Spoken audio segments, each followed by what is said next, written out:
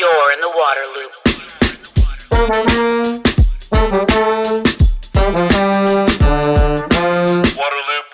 Waterloop. Hi, this is Travis, the founder and host of Waterloop. For this episode, I want to talk to you about exciting news around the expansion of Waterloop and the content that's going to be coming up in the months ahead, and also talk about my professional and personal journey in water that brought me to this point and Waterloop to this point. I'll say first that a few years ago, I started Waterloop because I saw a need to focus more on the solutions in the water space. There's a lot of coverage about the challenges, the problems, the latest crisis, and it all has a big doom and gloom feel to it. It can be very discouraging to people that work in water and to the public in general. And I think that there is a real need to cover more of the solutions that are happening out there. There is so much going on that is positive. So I started Waterloop to really spotlight those success stories, the paths to progress, the people that are bringing about positive change. Since 2020, Waterloop's podcasts, videos, and social media content have brought much needed attention to the people and the projects that are improving water sustainability and equity. It's amazing to me that I have had listeners to the podcast from more than 80 countries around the world. And I think that speaks to the appetite that there is for positive news, for solutions out there. And my goal through the content is to help water leaders discover solutions and drive change. Now, anybody that's interested in water can tune into the podcast, but it's especially geared towards people that are in the water space and kind of the adjacent sectors. So people that work at utilities, in government, at universities and research, at technology firms and engineering companies, in advocacy organizations and activist groups, all of those folks. And again, the idea is that they can learn about these solutions and hopefully carry some of them into their work. Very proud that Waterloop is supported by a series of funders and sponsors and partners that have a shared focus on water solutions. So in 2023, a lot of exciting things happening. I'm going to continue having regular interviews with experts about the key issues of the day: water management, policy, equity, infrastructure, drinking water, climate change, and more. I'm also going to continue having conversations with and spotlighting the emerging leaders and diverse voices in water who are leading change and developing new approaches. It is critical that these new voices get elevated in the water space. But I have several new areas of content that are going to be coming out this first half of 2023 that I'm really excited about. Waterloop is now a media partner for the Reservoir Center for Water Solutions, which is a facility in Washington, D.C., right on the Anacostia River, that was set up as a place of collaboration where thought leaders, decision makers, water experts can come and try to come together and tackle the big issues of the day. So Waterloop is going to be releasing a lot of content highlighting some of the conversations that happen at the Reservoir Center, the events, the discussions, also interviews with its many influential affiliates. So stay tuned for that. Please also check out the Reservoir Center online and give them a follow on social media.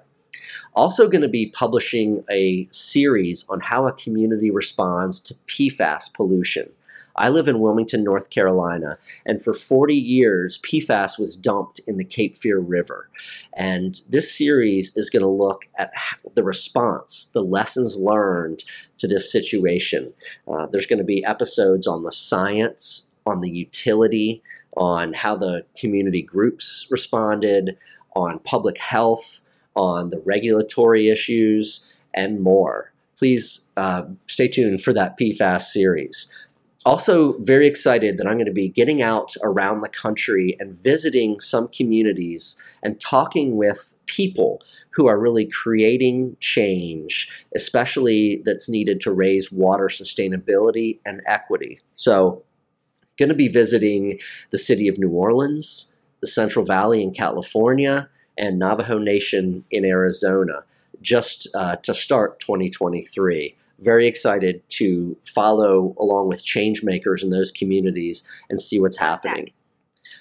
Lastly, the new series that'll be happening is around lead in drinking water. Now, the nation is grappling with this issue still, as it has for decades, and trying to figure out how to get rid of the, 10 million lead service lines that are out there. So I'm going to be producing a series looking at the options for financing the replacement of lead service lines. Also, how to deliver technical assistance to under-resourced communities and exploring examples of successful approaches. Those series, the Reservoir Center, seeing equity up close in some communities, the PFAS pollution, and also lead, that's all coming out in the first half of 2023, along with my regular episodes. So very excited for all of that content. Please be sure to follow along, to subscribe and listen to the podcast on your favorite platforms like Spotify, Apple, Google Podcasts. Also, follow along on social media on all the platforms, Twitter, LinkedIn, Instagram, Facebook, and even TikTok. And if you go to waterloop.org, you can subscribe to get email updates when new content comes out. I want to say that I'm really grateful for every single member of the audience and everybody that has supported Waterloop and myself for the past several years. It's allowed me to get to this point. I'm really excited to be kind of going exclusive with Waterloop and expanding and enhancing what this nonprofit media outlet does. It's going to take continued support and interest from all of you to make it a success. I'm always here for suggestions, feedback, ideas, so please do reach out. I also want to talk a little bit about my professional and personal journey in water, just so you can maybe get to know a little bit about me and how that all kind of led to Waterloop. My journey in water and communications is very professional and personal. So I guess one place the story started was when I was in elementary school. I think it was 5th grade, and I wanted to start a school newspaper. So I made up a mock front page and put some headlines on there and had ideas for stories. And I walked it up to the teacher and I showed it to her and I asked if we could start a school newspaper. And she just looked at me with this perplexed expression and said, "No, we don't have time for that."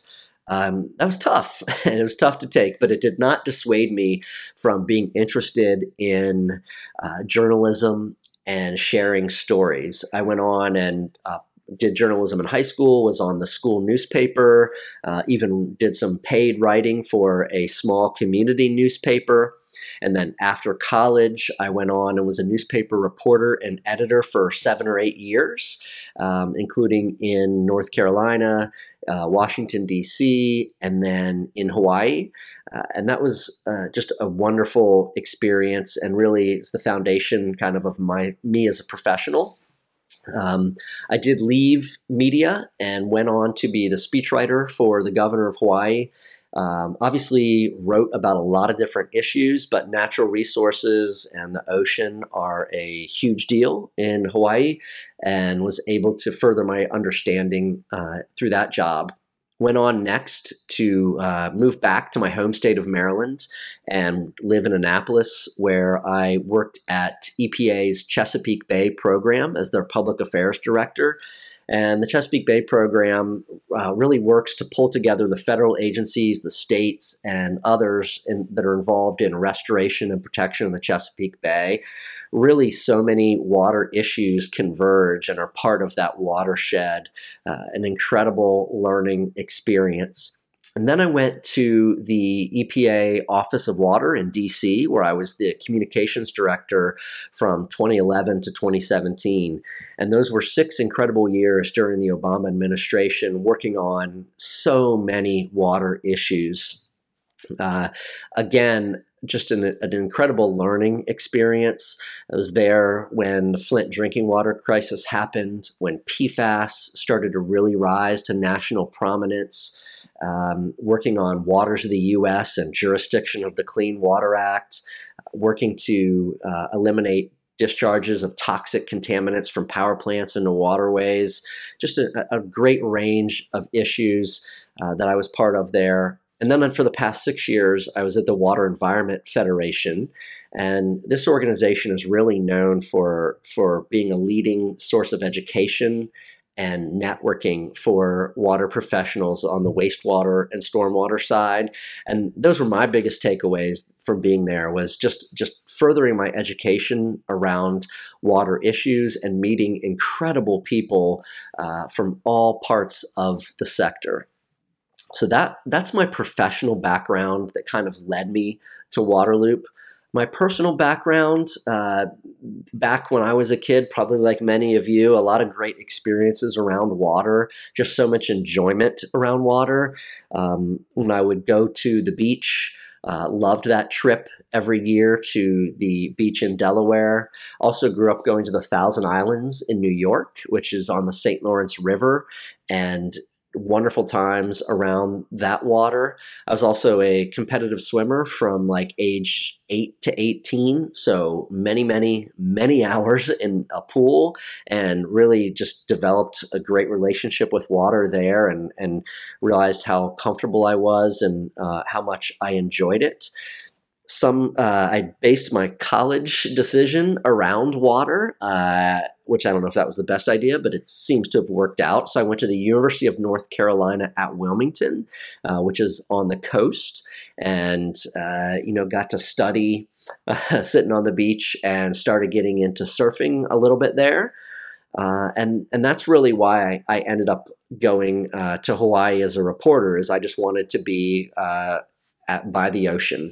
And those 5 years that I lived in Hawaii, I just spent surfing and free diving, snorkeling, paddling around, being in the water as much as possible. And I've gone on to really base my personal life around water. Lived for 9 years in Annapolis, Maryland, which is on the Chesapeake Bay. Just an incredible place. And then now live in Wilmington, North Carolina, where again, I'm surfing, paddling, being in the ocean, visiting the beach as much as I can. And also, talking to my kids about water so much. And so that's how everything has kind of come together for me. And I bring that professional experience and that personal passion for water to this Waterloop nonprofit. I hope it's reflected in the content that comes out.